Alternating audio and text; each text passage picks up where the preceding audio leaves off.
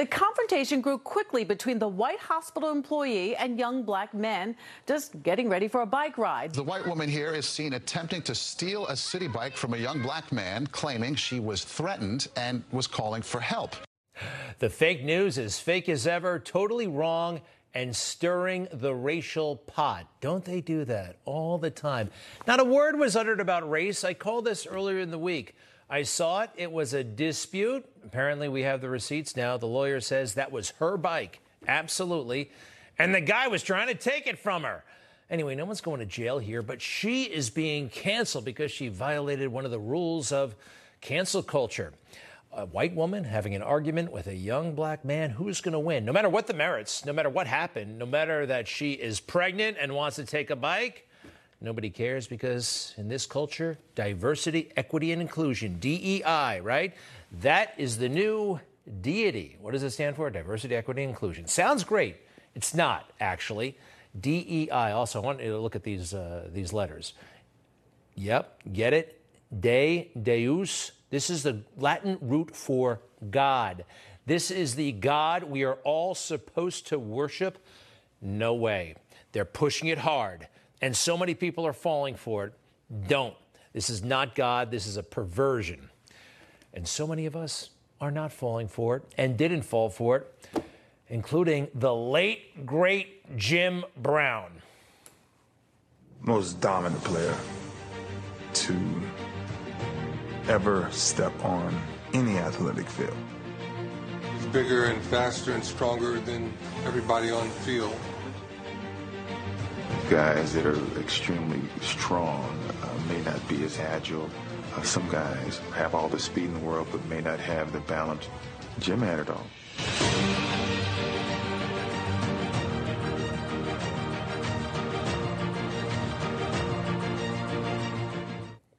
One and only, dead at the age of 87 years old, legendary football player, and guess what?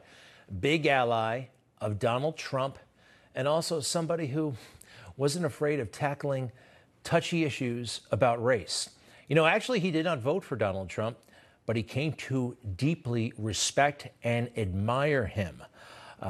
Take a look at this, please. What brought you to Trump Tower? This guy? Well, I'll tell you, the President of the United States brought me, my president. You know, that's, he won it fair and square. He's going to be our man for the next 4 years at least, probably 8. And he's amenable to listening to people who did not vote for him. I fell in love with him because he really talks about helping African-American black people, and that's why I'm here. But not looking for a handout. He doesn't think the African-American community needs a handout. Jim Brown, a total leader in every respect. Didn't hear about him too much in recent years because he was so counter-narrative to our warped and demented national conversation. The black community, and I'm a part of the black community, has a responsibility regardless of what the president does. And if you have a homicide rate within your black community, then it's not the president that's created that homicide rate. It's the black community itself that needs to address it. So I don't want to just put everything on him. And I'm sorry to say that the black community is not doing what we should do, and that includes myself. Well, he was doing plenty, but those are hard truths. They're hard to speak, inconvenient. Nobody really wants to hear it, but it's true. Jim Brown. And this, too, please. Is America racist? Of course not. The emancipation, the advancement of black people in this country is based upon white people who risk their lives just to do the right thing to make the playing field equal and balanced. So Jim Brown is dead at the age of 87. You didn't see him on too many mainstream media talk shows, did you? And he was sympathetic, kind, and respectful to President Trump. Isn't it amazing? He gets branded a racist. Donald Trump, all of his life, oh, by the way, before he needed people of color in his environment for, say, a political career, they were drawn to him and he was drawn to them. And some icons, that's Muhammad Ali, and yes, that's Rosa Parks, who would not get up off that bus It's an amazing picture, an amazing woman, and his heart in the right place. Meanwhile, Joe Biden. Who's the racist here? You got more questions, but I tell you, if you have a problem figuring out whether you're for me or Trump, then you ain't black.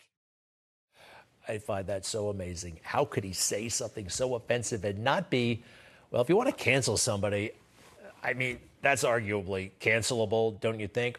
Also, Hillary Clinton, what she did to Barack Obama, you know, all that stuff about Kenya actually started with her campaign. Absolutely. All right, so Donald Trump, of course, is running for president. They're coming after him really hard with all kinds of stuff. It's not working. Their plan is not working. More Republicans, though, sense an opportunity, all right? This is what we have so far. And it looks like Ron DeSantis will declare next week. Now, if you've been watching this show, it's pretty clear I support Donald Trump. I can't formally endorse anybody, but he's the guy for me. Anyway, these two, I have to defend Casey DeSantis right now. You know, what they did to her, Politico, a classic cheap hit job, the Casey DeSantis problem, his greatest asset and his greatest liability. So this is really sad. But in politics, if you have a problem in a campaign or in a White House, what do? You don't talk to the person.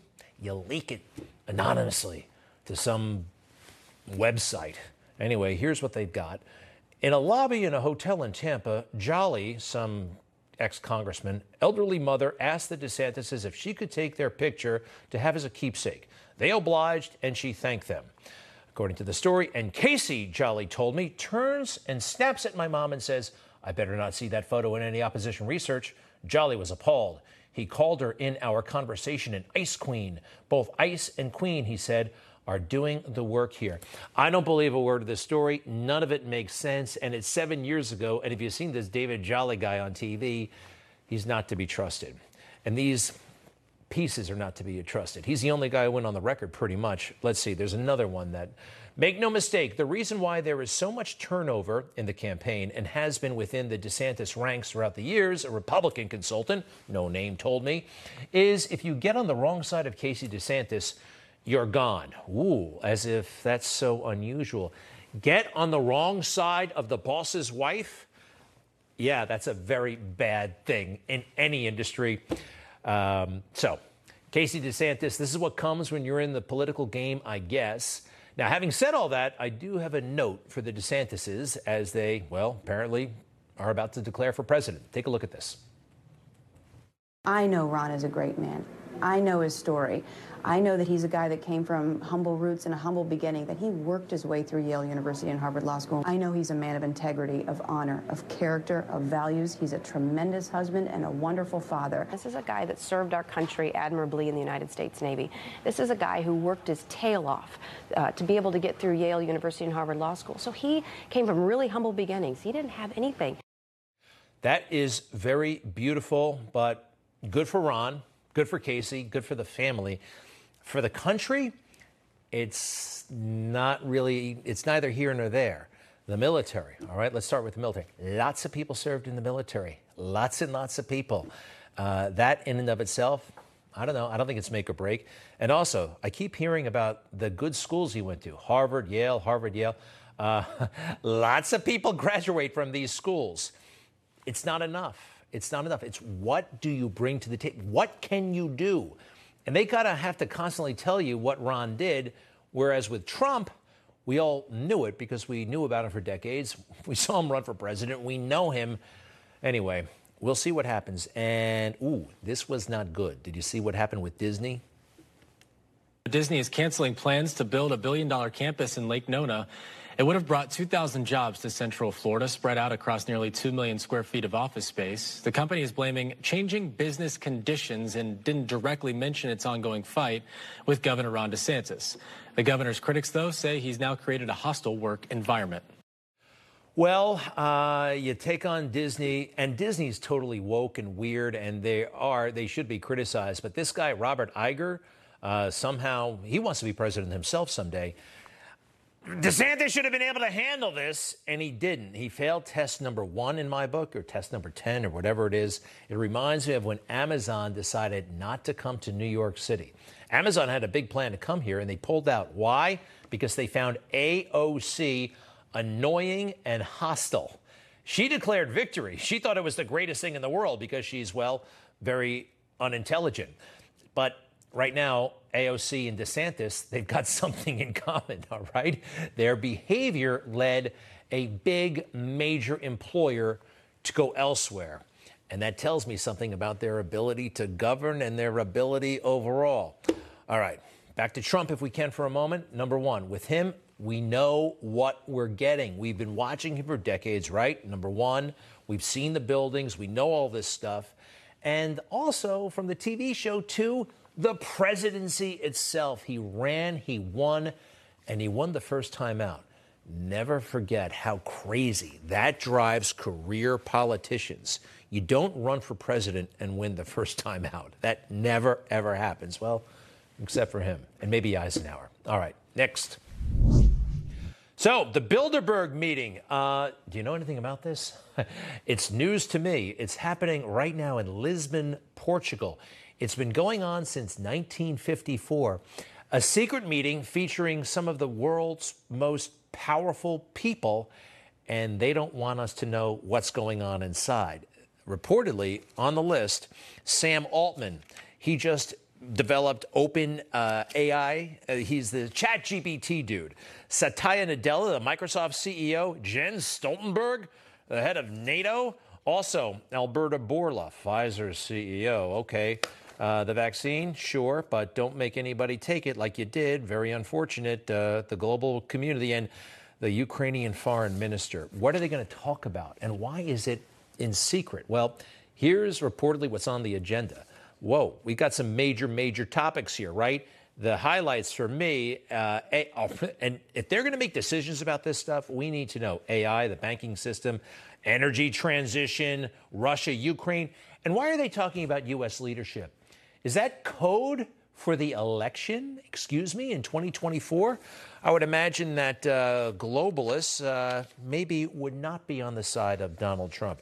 What's happening in that meeting? We probably really won't find out. They have something called Chatham House Rules.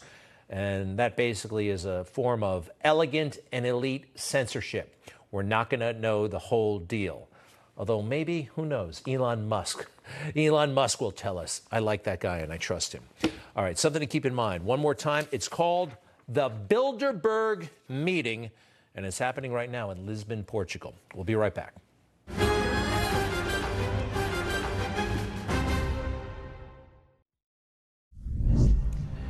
Well, none of this is at all normal. Dianne Feinstein struggling to come back into the United States Senate. Look, I feel bad for these folks. She's not fit to be a senator. He's not fit to be a president, Joe Biden. And also, senatorial material, I'm sorry, Fetterman can't handle it. What kind of party is this? Oh, by the way, the Democrat Party, thinking that we're not going to notice this stuff? It all goes unremarked upon. You're not supposed to talk about it. The media barely touches it. This is serious stuff, and it's weird, and it's un-American to, quite frankly, not talk about. And they've lied about it, actually, all the time. People are always in a hurry. They run when they could walk, race up steps when others take it slow. When Joe Biden's president, America is just going to have to keep up. Actually, he might be trying to live up to this promise. Don't do it, Joe. Did you see what happened in Japan, going down those steps? Look, this could have been really, really bad if he fell. And that's close. You know, if he falls, it is bad for the country. I don't want this to happen. He fell off the bike, remember, trying to show how youthful he is. And that was terrible. It's a bad image for America, bad image for him. And going up Air Force One, all this stuff shows that he just is not capable or qualified physically, let alone mentally, to be president of the United States. And take a look at this from the National Institute of Health. Falling for a person his age could be completely catastrophic. So, look, I don't like Joe Biden. My prediction is actually in a year he won't be president. This can't go on. He's going to have to resign something. And I'll say it again, just like I said a few weeks after he took the oath. When you're the man, everybody's looking and watching. And I've noticed something about you. And actually, from the heart, sir, this is sincere. It concerns me. You're taking those stairs a little bit too fast. This whole running thing, this whole trying to convince everybody that you're a man of vitality. I've seen you run down ramps, run on stage, run off stage. It's going to catch up with you, and we're starting to see it. Take it easy, okay? Fair enough? Fair enough. Am I a nice guy or what, huh? Has anybody on Joe's staff spoken to him so directly? Has Jill? Has anybody in the U.S. Senate? Hey, I'm trying to help the guy. I don't want him to be president, but look, and we can't have Kamala, right? What are we going to do? What would happen if he resigned? Would it be her? Well, you know who the fake news really loves, much more than Kamala, him, Pete Buttigieg, the utterly unqualified former mayor, him. Now, why do they like him? Well, get to that in a second, but they do like him. They keep writing these glowing profiles, one after the next, after the next. Now, as far as the woke stuff, you know, he should be making the trains run on time and all that stuff. No, he talks about things like this. Hello, I'm U.S. Transportation Secretary Pete Buttigieg, and I want to thank the Austria World Summit for inviting me to say a few words today. And I want to recognize all of the leaders who are gathered here for your continuing commitment to addressing the global challenge of climate change. Boy, yeah, he just doesn't. The trains, planes, automobiles, they don't interest him. The Austria Climate Summit or whatever that thing was, that's beautiful. He doesn't like to work hard. Remember when he took vacation? Hey, I mean, it's great that he's got a family going, but I took the afternoon off when I had my child. Actually, then I took a day off when I had my second child, and then it was right back to work. This is crazy stuff, but I saw this coming. He was a mayor of a very small town.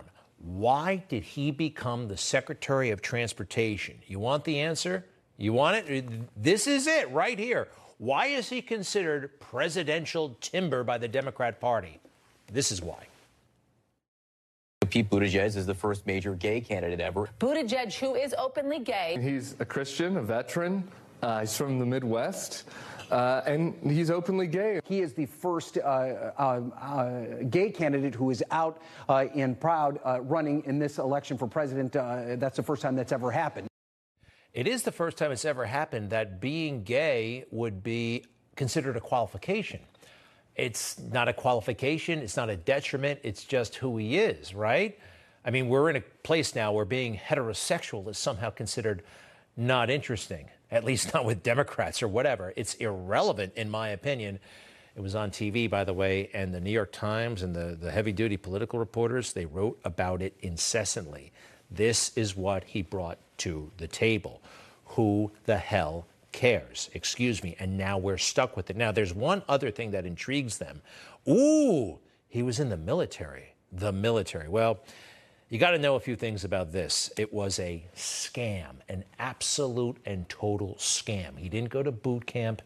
He filled out some paperwork. It was a shortcut to the prestige of military service without the sacrifice.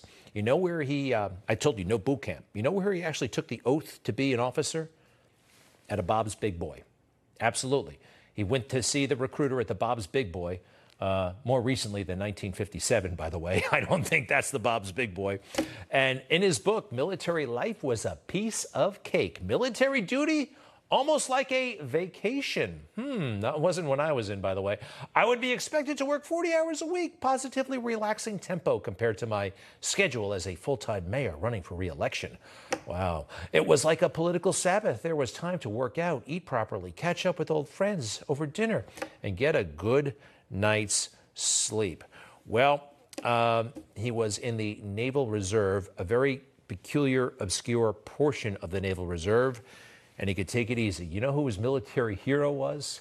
John Kerry. That should tell you a lot right there. And from his own book again, John Kerry, who betrayed his country, betrayed everybody he served with, and came back and exploited his experience. Listen to this. At the outset of the mobilization, I had felt a sense of purpose, maybe even idealism, that can only be compared to the feeling of starting on a political campaign. I thought back to 2004 and John Kerry's presidential run, and then remembered that it was during that campaign that I saw the iconic footage of his testimony as the spokesman for Vietnam Veterans Against the War. He gets to Afghanistan and he's thinking about John Kerry. So he's thinking about, how can I exploit this for a political career? We don't like that. It's borderline stolen valor. And he comes back to America, runs for president, which is, I don't talk about white privilege, but that sounds a little bit like white privilege. South Bend mayor running for president of the United States and gets in there and makes all the right noises about climate change and racist bridges. Yes, according to Pete Buttigieg, this beautiful bridge on a parkway not too far from where I grew up is racist, is absolutely racist, according to the woke left. And they're about to pour trillions of dollars into fixing these racist bridges. It is a total fake scam, error in history. They don't know what they're talking about. They think they're being intellectual. They're not. But I'll say this about Pete. If he should ever run for president, the only way he could become president is being, well, the vice presidential route, because I think he's going to find something of a problem when he gets to South Carolina. He certainly did the last time. All right. Hey, you know about the situation with the subway hero? In my book, he's a hero, Daniel Penny. That individual that he's restraining, unfortunately, he died. I do not believe it's the fault of Daniel Penny. His name, Jordan Neely. Nobody points this out, but arrested 44 times before this incident. Well, 18 days after he died, they had the funeral. They had the funeral today. And Al Sharpton gave the eulogy. Al Sharpton, who never met Jordan Neely, gave the eulogy. Isn't there something? And that's what he does. How many eulogies has he given for people he has never even met? It's a bizarre kind of thing, don't you think, right? I mean, friends, family, but it's financial. And he's got it all worked out with Ben Crump, the race-hustling lawyer. I'll be right back.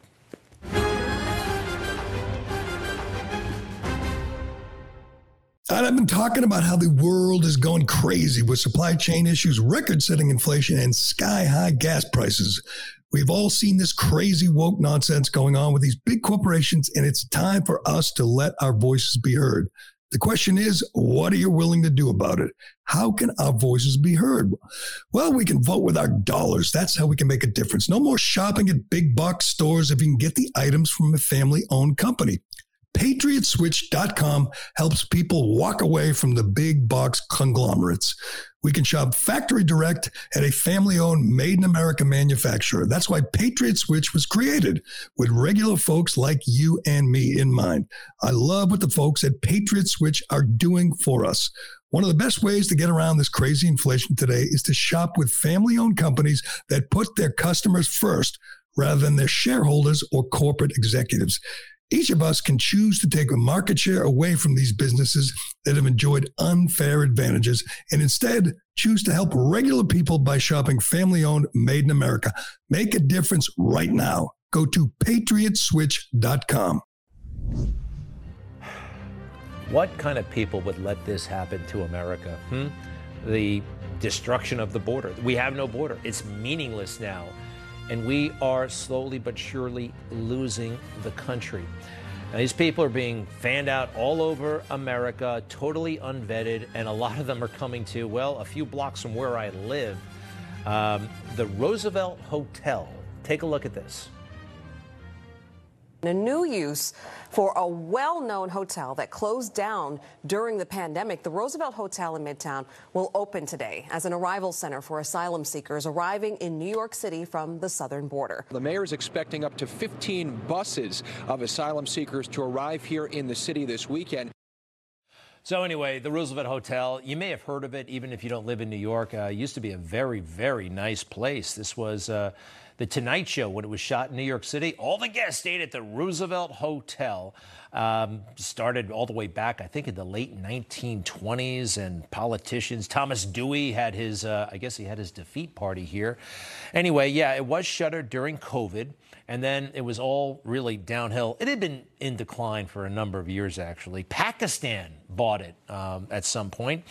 So the hotel is gone, and in come the migrants, many of them illegal, many of them unvetted. We have an incompetent governor and mayor. They just like standing around posing for pictures. They have absolutely no idea what to do. Joe Biden, we know he's completely oblivious, and or maybe he wants it to happen. Anyway, back to the hotel. I think it's kind of interesting that this is happening at the Roosevelt Hotel. Who remembers the movie Wall Street? Gordon Gekko, Greed is Good? That was actually filmed inside the Roosevelt Hotel. The point is, ladies and gentlemen, that greed, for lack of a better word, is good. 1987, Greed is Good, famous line. But in that speech, in that hotel, which is now inundated with illegal migrants from who knows where, he said something about America. America has become a second-rate power. Its trade deficit and its fiscal deficit are at nightmare proportions.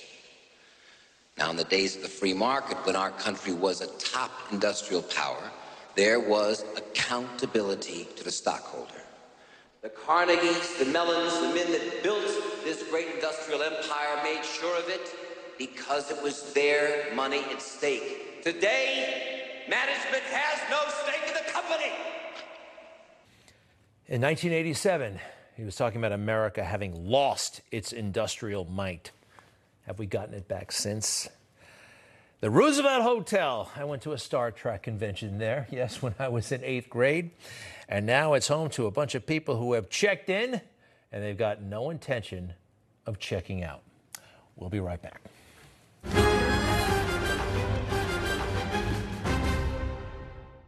Under President Joe Biden's volatile economy, we are at the cusp of an economic meltdown. The recent Silicon Valley bank failure sparked a deadly domino effect, and now nearly 200 banks across the country are teetering at the edge of collapse. Nobody's money is safe. Many depositors aren't insured by the FDIC and may lose access to their money completely. Wealthy Americans are withdrawing their cash fast and turning it into gold. The United States hasn't seen a potential chain of bank failures this catastrophic since the Great Recession. It's time to protect your money today before your retirement disappears. Call Monetary Gold to receive our free protection guide at 800-586-9591. Learn how Americans are shielding their wealth from the bank collapses by diversifying in gold. Call now because tomorrow may be too late. Call Monetary Gold at 800-586-9591. That's 800-586-9591. I said last year, especially to our younger transgender Americans, I'll always have your back as your president so you can be yourself and reach your God-given potential. I'm sorry, he's talking about trans kids at the State of the Union. I don't think he should be even thinking about trans kids. It's such a small issue that has been totally blown up. And when the president talks like that, the trickle-down effect, the policies that have been set, take a look at this. At one school outside of Fort Collins, Colorado, the students have a general right to keep their transgender or non-binary status private from parents. Disclosing this information to parents may violate privacy laws. So, well, this is a major, major problem. The Lee family, they don't like it. The Lees, here they are. I mean, these kinds of matters seem so unbelievably foreign, in a way, foreign. And it's a private matter if it should be a matter at all. We're joined by Erin Lee right now, mother of a student at the Poudre, I hope I got that right, school district in Wellington, Colorado. Her daughter was in 6th grade at the Wellington Middle High School when the incident occurred in 2021. She's currently 14 years old. She was subjected to some, indoctrination perhaps. Jessica Hart Steinman, General Counsel at America First Policy Institute. Welcome to you both. How are you? And thanks for being here. Doing good. Thanks for having us today. You bet, you bet. Erin, can you tell us first, set it up for us, what happened to your daughter, please?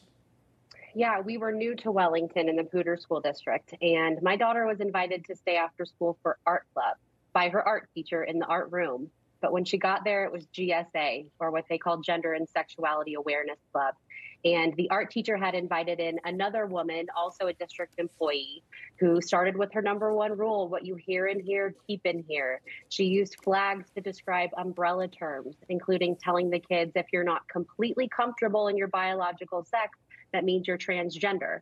She told them that queer is a term to use while they're still figuring out their sexuality. She talked about polyamory, suicide, telling the kids that these labels make them more likely to kill themselves. She said families might not be safe. They don't have to tell their parents about where they are. And she talked about puberty blockers and cross-sex hormones. And they doubled down on, remember, you don't have to tell your parents. And this was an art club, and this is where it went. By the way, they said right away, you can't talk about this elsewhere. I hope she did right away, or did it take some coaxing? How did you find out about this stuff?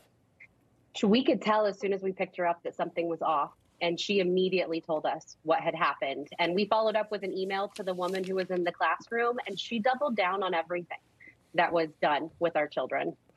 Jessica Hart-Steinman, General Counsel at the America First Policy Institute. A lawsuit is in the works about all this stuff. We've heard the allegations. Now, how do you put that into a lawsuit, and what are you looking for? Exactly, Greg. So we filed at America First Policy Institute, we filed a lawsuit about a week and a half ago to protect Aaron's parental rights under the Due Process Clause of the 14th Amendment. And so there's a longstanding fundamental liberty in the Constitution that parents, and not our school districts and not our government, but parents are the ones that are to govern our children's education and upbringing.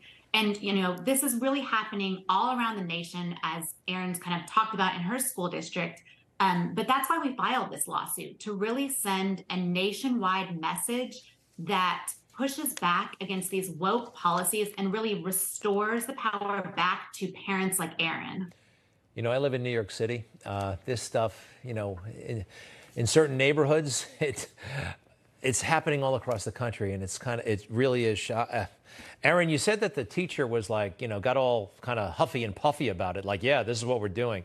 Who are these people, by the way? I mean, where did they come from? Did they strike you at first glance as normal teachers who came from, the normal pipeline where teachers come from? Well, and we live in a conservative community outside Fort Collins, so this is happening everywhere. Yeah. And we were completely unassuming. We trusted this art teacher, and my daughter trusted this art teacher.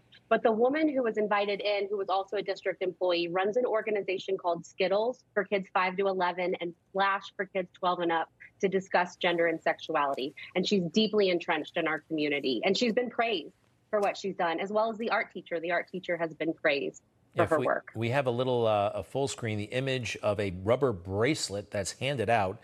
The bracelet reads, "Sounds gay, I'm in." Get it? Being gay is cool, I'm in. Whatever, 18 and up, sure, yeah, wear that bracelet. But for children, this is insane. And oh, by the way, the 14th Amendment, fine, but it sounds borderline criminal, in the here and now. Adults talking about sex with children. Jessica Hart-Steinman, there's got to be something. There's got to be some statute that says it can't happen like this. Exactly. I mean, we're here in a civil lawsuit because we're representing Aaron in this case. And so, we love some of these attorney generals, and I think you see that around the nation, that other people are pushing back. But this case for us in Colorado was the best way to really push this. And we're pushing for an injunction in the case to really make it where school districts have to give notice and opt-in provisions to those parents. And then also, let's see the curriculum beforehand. And that's what parents want. Parents want to be able to see the curriculum, hear about what's going to be taught to their children, and then, they get to be the ones making the decision, not the teacher. And I think the important thing that Aaron talked about was her child and the kids there were actually told, what's talked about in this art club is supposed to stay in the art club. Don't go home, and you don't have to tell your parents about it. And decisions like these, I mean, we want kids talking to their parents about this. Totally. It's that line they're lifting from Fight Club, I think. What happens in Fight Club stays in Fight Club. This is totally perverse. Hey, do me a favor. I want to play. We showed Joe Biden at the State of the Union. I want to do that one more time, if you don't mind. It's pretty quick. D06, please. I said last year, especially to our younger transgender Americans, I'll always have your back as your president so you can be yourself and reach your God-given potential. You know, I want everybody to reach their God-given potential, but I think there's something wrong about him talking about transgender children at the State of the Union address. I think that it's, I don't know, it's way outside of the scope of his job description as president. That's what I'm looking for, Erin. And Erin, please. Yeah, well, our school district has come out and said that 1 in 3 students are LGB, and the woman that was in our classroom proclaimed 47% of kids in Larimer County, where I live, are LGBTQ. So clearly there's a much larger issue at play here.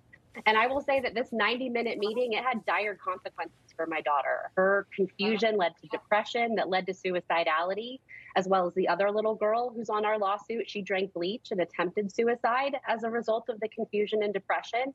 So this is a really serious issue, and it's not to be taken lightly. Our president should not be praising transgender children. That doesn't exist. You know, childhood was pretty tough, and I read Curious George. You know, and I had my ups and downs as a kid. It's a tough time. Well, Erin Lee, thank you very much. Jessica Hart-Steinman at the America First Policy Institute. We wish you luck. Keep in touch. And is there anything we can do to help? I mean, the main thing is having parents like Erin, just really courageous parents that come out and speak about this. And thank you for having her on today. All right. Absolutely. Anytime. It's so important and it's so insane what is happening. You guys are totally right. I mean, they're totally wrong. And it's obvious. And I think this is going to pass someday, but it's going to be a lot of fighting first. Thank you both. We'll be right back.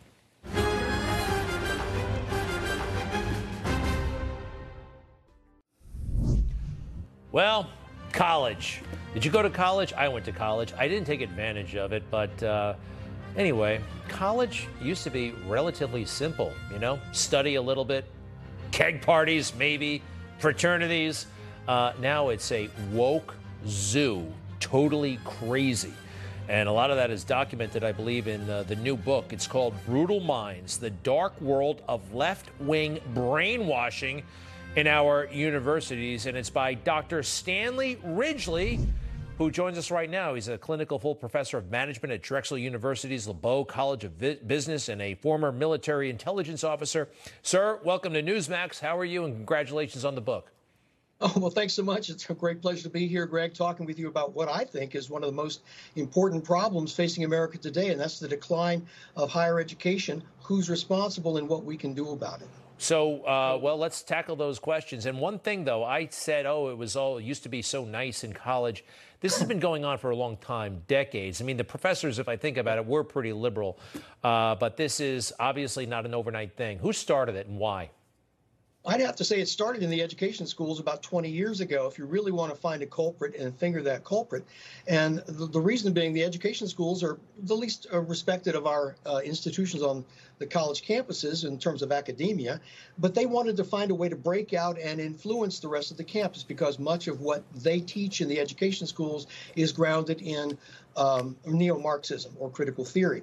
And so they said, let's create graduate programs in student affairs and higher education leadership, educational management. We can graduate people and put them into the bureaucracies of college. And I think you know the bureaucracies are swelling beyond all reason for their existence. For instance, Stanford has, I think, 15,000 bureaucrats to go for 15,000 students. And these bureaucrats run what is called, or they call, a co-curriculum alongside the curriculum. I teach business in the curriculum, as do many of my colleagues, the chemistry and physics. These bureaucrats teach in the co-curriculum. These are workshops and seminars called Brave Spaces, Safe Spaces, Racial Caucuses, and things of that sort. And in these caucuses and workshops, we find the brainwash. And this is anywhere social education is taught, you know that you're in the presence of the brainwash, utilizing brainwash techniques of psychological manipulation, behavior modification. And I want to go back to your previous guest who said that whenever this is part of the brainwash to create a safe space where. All right, Dr. Ridgely, can I just add, I want to jump in for a moment before we go to the other guests, if you don't mind. Dr. Ridgely, you said the education schools, like the schools you go to when you want to be a teacher, right? Exactly. And these were the least, these were the less prestigious schools. and this was like their insecurity. They wanted to make a mark, and that's why they started going with this woke nonsense to be different. And look at us, we're more prestigious than the law school. To expand their influence school-wide. That was basically their messianic and their Marxist orientation, and this was their method whereby they would achieve this kind of influence over the colleges. And brainwashing. They got to get rid of all the old stuff and put in the new stuff. And it really evokes, I don't know, almost like a torture type scenario. But tell us again, if you would, how that works. Well, brainwashing was invented in the United States by Kurt Lewin back in the 1940s. It's a three-stage process designed to change a student's belief system. You unfreeze the belief system, you change it, and then you refreeze it. It is preceded by a short period of time where you try to elicit trust and self-disclosure from a student to destabilize their sense of self and their sense of identity, and then to create a kind of vertigo in the student, and to whereby their belief system, what they learned at home, is going to be replaced by a belief system that is grounded in neo-Marxist ideology as propounded by education schools. Paulo Freire, Michael Apple, Henry Giroux, a bunch of names that are probably not familiar to people outside the colleges, but are absolutely essential to an understanding of what these schools are doing. And this is how the brainwash works. What your previous guest described at the very beginning of her of the students' participation in this after-school club, creating a safe space where no knowledge or no information can emerge, and to garner the trust of the students when there's really no reason to trust these people at all. This is typical of what happens on the college campus. People eliciting trust of students, saying, make yourself vulnerable, reveal information about your parents and your friends. It's all part of the destabilizing process. And you know what? I remember when I went to college, I don't know, everybody kind of made friends almost too easily. You joined a group. You know, you really wanted to fit in because you were kind of alone there, and you adopted this vulnerable time. Vulnerable, indeed, vulnerable, and you're very susceptible to things. Well, look, I'm so glad you put this in book form. The book is Brutal Minds: The Dark World of Left-Wing Brainwashing in Our Universities. It's available wherever books are sold. Get it online, get it on Kindle, get it in book form. Many, many thanks, sir. To be continued, and we'll be right back.